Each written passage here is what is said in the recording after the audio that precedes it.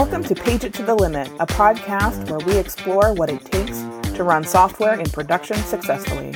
We cover leading practices used in the software industry to improve both system reliability and the lives of the people supporting those systems. I'm your host, Mandy Walls. Find me at LNXCHK on Twitter. Hi folks, welcome back. This week we've got with us Sarah Ryan from PagerDuty. Sarah, welcome to the show. Tell us a bit about what you do and what we're here to talk about today. Sure. Thanks for having me. I am in charge of the Center for Excellence of Automation at PagerDuty. I know that's kind of a mouthful, but basically what I'm doing is looking at ways we can automate various business operations sort of processes within PagerDuty to create some efficiencies in what we're doing in our day-to-day jobs. That's awesome. So we've had some episodes in the past about like IT and technical team automation from that side, but we're going to talk a little bit more about automation for folks who have other roles. So what kinds of teams do you work with to help them out? So yeah, we can kind of tie that all together too, where what I work with is all different teams throughout PagerDuty. So we are also related to some of the DevOps stuff and IT stuff, but the difference between what we do and that is that you can have a human in the loop involved in the process. So it might be an IT process that runs and you need someone to make an approval in the meantime, or you need someone to make a decision, and that automation will go one way or another way based on what that decision or that approval happens. We can also allow for different, if errors occur, error handling, different paths to take place, different logic to happen within the automation. And the other thing I would say that's different sort of about the standard automation you hear about is that, we're talking about from a low code, no code perspective. So you don't need to be a developer to do it. You don't need to have any technical experience. It kind of works like a PowerPoint or a Word document where there's cut and pasting of functions in, and you can create these automations on just things you're doing in your regular job. So it doesn't need to be a large scale automation that you're doing. It could just be like, hey, I'm generating a deck every week that's taking me 3 hours to do, and this will save me 3 hours times 52 weeks. And, just adding up all those hours of the various things that you save along the way. So all different departments we're working with, HR, finance, legal, marketing, to name a few. But all of that being said, tying in with kind of like some of the stuff you've talked about in the past with runbook automation, where clients that are using runbook automation can add on what we're doing to it, and then add on those approvals and the things that might need to happen to change, the outcome of what the automation is going to be doing. That's awesome. So when folks come to you, what are they hoping to get out of it? Is it time savings? Is it a more efficient use of their time? Is it error remediation, or like making sure things don't go awry? What kinds of things are people looking for? So I think there's a few different things. Time savings is kind of the one that people talk about the most. So that's always there. Also, it's error handling. So, if you're copying data manually over from Salesforce to a deck or something like, there's a lot of errors that can happen with that. Errors in processing POs and things like that, where, we're taking in PO information, someone's manually entering that into Salesforce, and there can be errors involved in that, where when you're doing it with automation, you're automatically pulling it.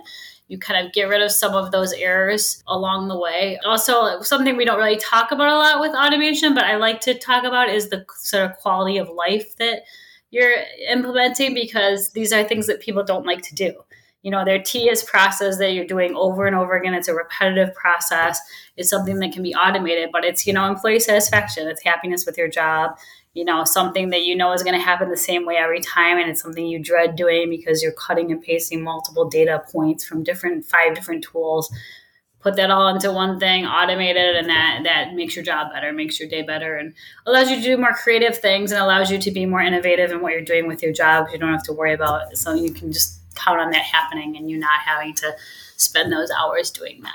So I think that's my favorite part of automation, is just, I feel like I'm making people's lives better because they're not having to do these things that are just like the tedious tasks where you're like, oh no, I got to create another report. I got to put this in a PowerPoint deck. I got to put it in a Word document. I got to put it in a Google Sheet. And, sometimes it's even the same data. Like, you'd be surprised with how often we're putting the same data in 3 or 4 different formats. And there's a need for it. Sometimes you need a summary for an executive, you need a more detailed thing for somebody else. So, there is a need for those multiple formats sometimes, but to just not feel like you're doing that all the time and you're doing this repetitive task, and you can be confident it's accurate. You can be it's something you take off your mind that will be handled by the automation. You don't have to keep doing it and worrying about the accuracy and worrying about making it happen every week. That's awesome. On the sort of DevOps and SRE side, we call those tasks toil. Like, that's just the word that like the Google SRE folks have assigned to those things. It's like, yeah, you have to do it. It's kind of boring and it can't be wrong. Like, you have to like get in there and actually get it done. Yeah, and there's the legal aspect too of doing stuff wrong. Some of our customers that we've had, one of our customers we had a $25 million fine because they sent out some marketing materials it was a financial services sort of company, but they sent out some marketing materials that had a decimal in the wrong place, and so they were advertising, the wrong information. So they bought our software and they used it in order to, implement the automation so they could be certain they would never send out something that had the wrong information. So, that's another thing I guess I didn't bring up, but just customer satisfaction, where you can deliver more stuff to customers. You can be sure it's accurate.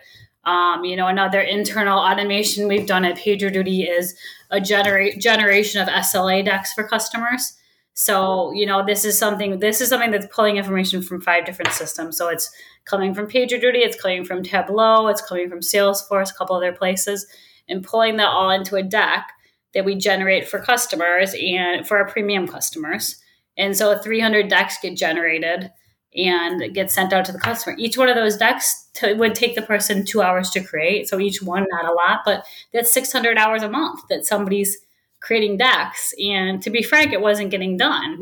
There wasn't enough time to do those 600 decks. You need 2 or 3 FTEs just to do that. Yeah. Yeah, exactly. So, that's like a level of customer support we can provide that we wouldn't be able to. Like, would it make sense to hire a couple of people to do that job? But it's now something we can deliver to our customer that we couldn't deliver before. So that's probably the last aspect too that people don't talk about as much either. Like, everybody says the time savings, but really, like, for me, it's the employee satisfaction. It's like what we can deliver to our customers that we couldn't deliver before that really like adds the value to what you're doing. That's super creative as a solution, as something to look at, especially when you're talking through like business applications and some of these things. We don't think about them as sort of our first targets for automation. They seem kind of complex and there's like a lot of things going on. So like, how does sort of a low code, no code approach like help folks manage and manipulate those kinds of applications for these kinds of solutions? Yeah, and I think that's super important too. So, anybody can do it, right? So anybody can code it, but that's not even really the important part. The important part is the ideas that come out of all the people. So we've done this at PagerDuty, where we've done a couple Hack Week events. And usually Hack Week, you just think of the engineers participate, developers participate, they come up with some hacks. And, it's a popular thing at PagerDuty. Like, I think it's a fun event. But so the Hack Week we did back in September, I decided, like, let's get these people automating, these system builders who've never done a Hack Week. They don't know what Hack Week even is, involved in that. So I started promoting that. And the first one we did, we got maybe about 10 people that build cases. But that one I was just telling you about with the 600 hours a month, that was just someone who, that was his job. And that was his sort of like, this is a great thing we could do for customers. He came up with that idea as part of Hack Week and built it on his own and got it done, got it into production easy. That's the other thing about no code, low code. It's already all built in. There's no like new server setting up. It's just all built in. So move it to production, start using it, and low time to value. But that's the important part. It's all the ideas that you come up with when you branch out to marketing, you branch out to these other departments. These aren't IT people, they aren't developers, but when they learn about automation, they think about their own job and they think about, what am I doing that's a pain point? What am I doing that's a repetitive task? What can I automate? And then you get all these ideas in there that you wouldn't even think about. before, because it wouldn't be something that would occur to a developer and engineer. It's not part of what their daily job is. So you kind of draw all those things out. So we did 2 events. That we had the Hack Week. The PagerDuty Hack Week was the first one. Then I did an individual event in December where we had 50 people actually that participated in that. So we got 50 ideas out of that.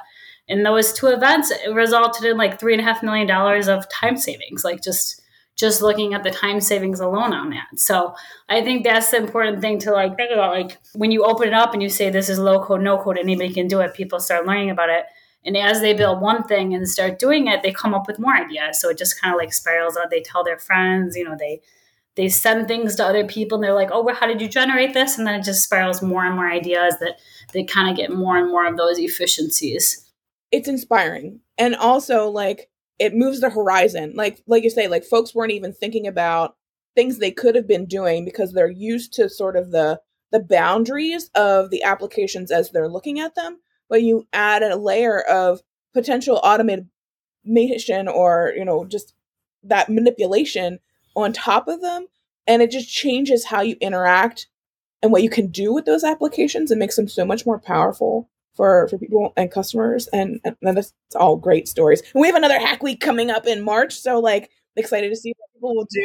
Yes, yeah. So starting to promote that a little bit amongst the automation duty people that are in my Slack channel to start thinking of their ideas and get that going. So yeah, it's fun to get all those ideas, and even when we go to customers that are using it, they always have their own ideas too. So, we have typical use cases kind of that people do that we publish and we talk about, but then there's always people coming up with more ideas, and it's kind of like making the world more efficient, coming up with ideas to do your jobs better, make the world more efficient and save time and money and risk and happiness and all that. Well, since there are so many like potential things that people could be looking at, do you have things that you suggest people look at first? Do you apply to like things that are kind of easy, or things that would save the most time? Or is there like any kind of rubric that you use with folks to help them sort of focus? Yeah, so I mean, we do kind of use a rubric where we're looking at complexity and value, right? So, I think the mistake you make at first is you're looking for the highest value thing out there. And that's not always the best thing, because sometimes that high value thing can be super complicated, right? So what we always recommend starting off with is the low complexity stuff. If you can find something that's high value, low complexity, great. But the most important thing is the low complexity, because then you can kind of get your feet wet, especially when you're talking about no code, low code building, something that's low complexity. Maybe it's just an email you're sending out every week with a status report to your team, and it's saving you a couple hours a week. And that's a little bit of time, but it gets your feet wet and trying to figure out how the whole system works and how to build that. And then, you can move forward from there and go to more high complexity things as you move on. So, but also like when you're identifying like kind of use cases, what I always say is, what's your pain point? Like what is the biggest pain point in your job? And then let's see what we can do to automate it. Because, the automation, the way it's set up, it's kind of like a Swiss Army knife. You can do almost anything. Like you're only limited by your imagination. We have built-in integrations to a lot of systems out there, but if a system has an API, we can call that API and we can integrate it that way as well. So, you're limited. So what I always say is, what's your biggest pain point, like your most tedious thing, or like even something that's not working as a process. So we talk about also process redesign, and, people say, well, why would you automate a bad process? Well, sometimes you can't fix the bad process. The ideal thing is to fix the process, then do the automations. But if you can't fix the process, like company like PagerDuty or even bigger companies, some processes are just really ingrained into what everybody's doing and you can't fix it. So I'm like, even if we can take out a portion of the process that, maybe it's a 12-week procurement process that you have to go through. If you can take out some of those approvals, do some parallel approvals within procurement and get that to move faster, that might not be saving necessarily a lot of time, because you're still doing the same level of approvals and you're still going through the same process, but you're allowing people to do parallel approvals, to review documents at the same time, store that information, and you're just moving the timeline a little faster. So just kind of taking away that pain point of like, I need to procure this. I'm waiting 12 weeks, 16 weeks. I can't do my job without getting this procurement handled. So, that's not a dollar amount of value and time saves, but that's a pain point of something that needs to be fixed. And might be continuing with the same process. It's not the most efficient process, but we're helping that process along, and we're taking at least the pain of the people involved in that process out of it, and letting a bot do that automation. Yeah, absolutely. And I feel like it helps people just feel like they've been heard. Like, yeah, we're going to work on improving this horrible process, whatever it happens to be. Yeah, and then you can slowly, you automate parts of it, but you can slowly like take out pieces of it too, and you'd be like, okay, maybe we don't need 7 approvals. We're automating these 7 approvals, but maybe we can do it with 4 approvals. And maybe I know this was a case with some of the HR, because we also did an HR onboarding process, and we looked, and there was something like 37 emails going out as part of the onboarding process. And so just calculate that. You're like, okay, I'm spending 10 minutes in email, 37 emails going out to this many new hires. A lot of time, right? But also, some of the emails we were sending out, HR would send out an email, and then MindTickle would send out the same email. And as we started digging into it, I was like, well, are these emails saying anything different? They're like, no. I'm like, well, does the person need to receive a MindTickle email and an HR email? Like, if they do, fine, we can do that. But that allows you to kind of like look at the process overall and say, no, we don't need to send out 3 emails saying the same thing at the same time, and just coming from a different address. So I think that process redesign naturally happens when you're automating, but there's always that debate. Like, in an ideal world, you go in and redesign and make all your processes as efficient as you can, and then automate them to make them more efficient. But that's just not going to happen. People just don't have the time to do that. So just automating even what you can along the way, really, I think helps people along to make those processes more easy. Yeah, absolutely. And it shines some light on like where those dark corners are in some of those things, and hopefully makes people like maybe ask the question, why are we doing this way? And it's just an opportunity to reevaluate anyway. Right. And that's even true too sometimes with some of the systems that we're integrating with, where people are like, I need to pull this information out here and do this, and they're like, oh, we can just create that report in Salesforce for you. We can just create that Tableau report. We don't need to. And so just even shining the light on like, here's what we're doing, here's the process of what's going on. And then sometimes it comes back where the person who's the admin of that tool might say like, oh, well, you don't need to automate that. You can do that within the tool itself. And that allows us to like, even expand what we're doing with the tools we already have, and not necessarily go through the automation, but like highlight, here's some additional features we could be using that we're not using, that we're paying for, right, with these tools. Absolutely. We have so many tools. Like, I don't know how you'd ever know all the features in all the tools. Is like, you open up Okta and you're like, oh my God, there's like 80 things here, and I don't even know what half of them are, let alone how to use the other half that we have. So yeah. Yes, for sure. So much stuff. One question that we ask folks occasionally is like, is there a common myth or misconception about it, like the stuff that you do, business process automation, or even low code, no code things, like anything that folks get wrong pretty often that we can like set the record straight here for? Yeah, I mean, I think a couple of things. I think the first thing is like that we've talked about before, but that you had to be a developer to build an automation. You don't, for sure. Like, that's the whole point of no code, low code. So that's the primary thing I would say. But then also there's automation tool. There's a lot of automation tools out there in the marketplace, right? So some tools are RPA tools where they're just running a process and they're doing it the same way. And they might have a little bit of logic that can be built in, but they aren't the full scope of what we can do, where what we're really doing is orchestrating a whole workflow. So we're orchestrating a whole process. So there's people in the loop. There's different paths you could take with this automation. There might be a portion of it that just is running a batch, or, calling something that's running a batch. But after that batch is run, different people get notified, different approvals happen. And, so it's really the automation that we do and the tools that we now have at PagerDuty with this workflow automation we're doing is really orchestrating that whole level of automation, not just one small portion. Integrating it with everything, we can create an incident in PagerDuty. We can update Salesforce. We can do all that in one flow, and it's not a disparate process. So I think that's the biggest thing, is just when you look at all those tools out there, to know what you can do with our tools versus, just like an RPA tool out there that many customers we have may have an RPA tool. Well, we can also integrate with that RPA tool, and we can make a call to the RPA tool and run the batch that's already been set up in there. So you don't have to redo what you've already done with other automation tools when you're using our tools. So you came into PagerDuty when we acquired Catalytic, which was last year? Right. Last April. Yeah. So it's almost been a year. How much of the stuff is available for folks right now externally that they could like play with or get started with?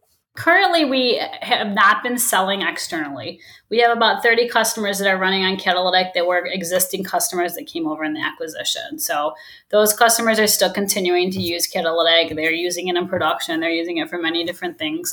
And now this year, we're just starting to start selling Catalytic again to external customers.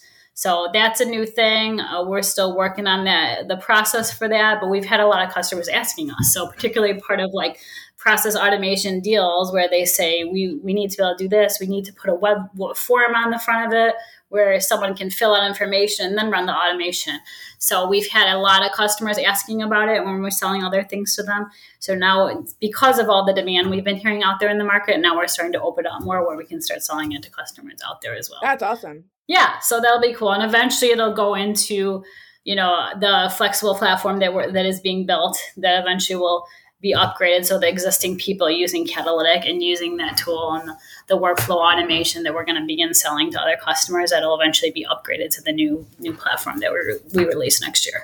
It's going to be so powerful for people just to pull in all of this stuff, get all of their information from all these like sequestered systems that are powerful individually, but like because all the information is hidden in all these silos, you feel like you don't get the full picture. And especially when you are responding to incidents and working in unplanned work, we want all the rest of the information. We don't want to have it hidden behind other logins or other servers or other systems that we don't all have access to. So this is going to be super powerful. Yeah. Even talking about postmortems and things like that, people are doing stuff, creating automated documents from all the information that happened within an incident, and then being able to send out that postmortem summary within one document that everybody can see, and it can go to the appropriate people through PagerDuty.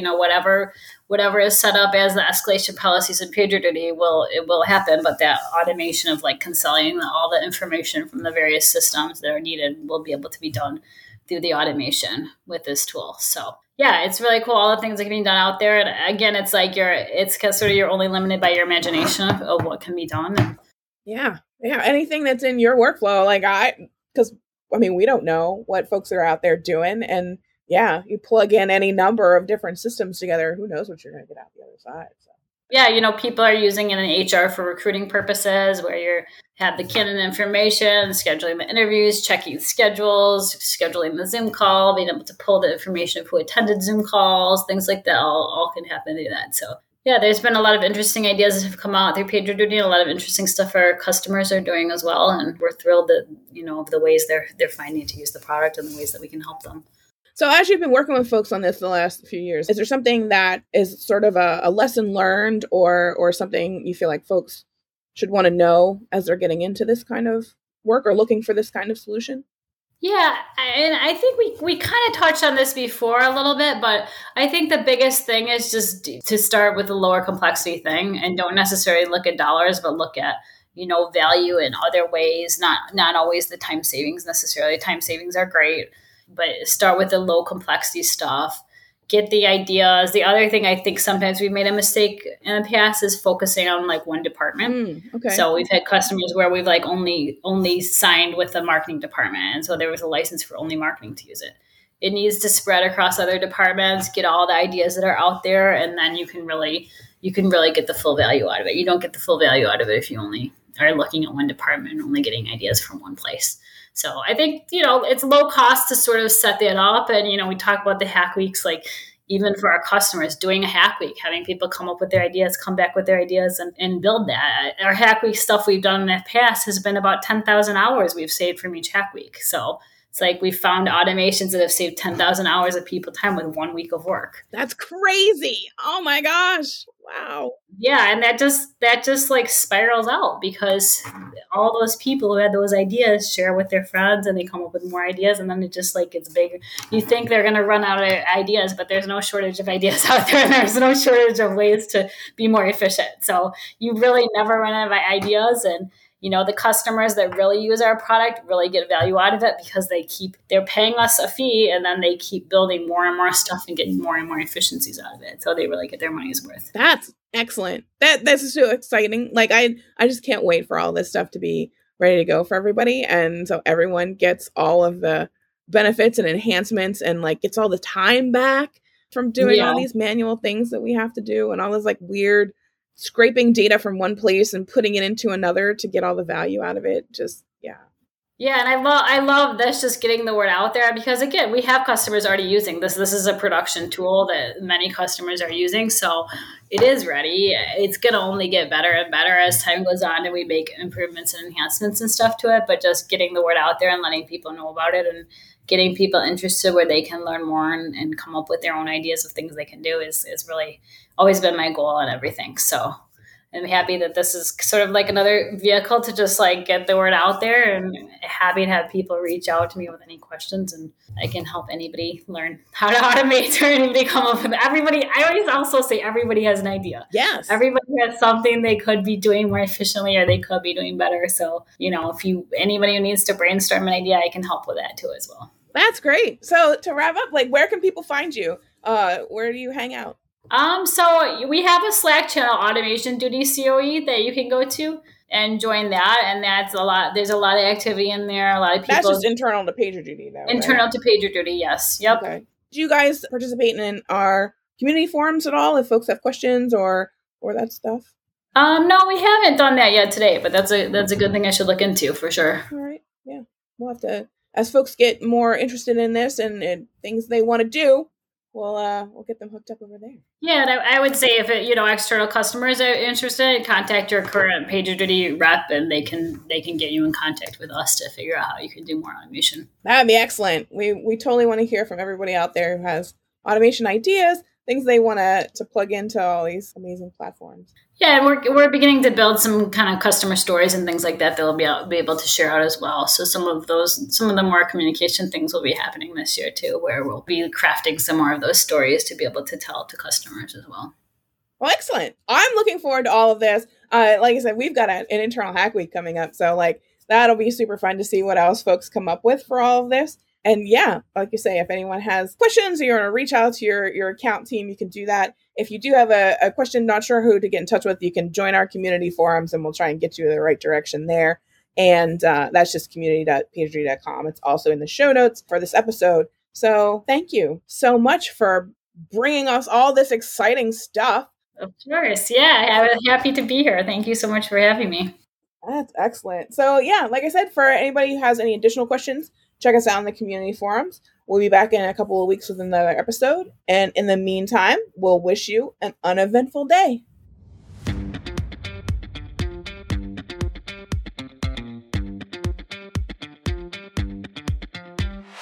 That does it for another installment of Page It to the Limit. We'd like to thank our sponsor, PagerDuty, for making this podcast possible. Remember to subscribe to this podcast if you like what you've heard. You can find our show notes at pageittothelimit.com, and you can reach us on Twitter at pageittothelimit using the number 2. Thank you so much for joining us, and remember, uneventful days are beautiful days.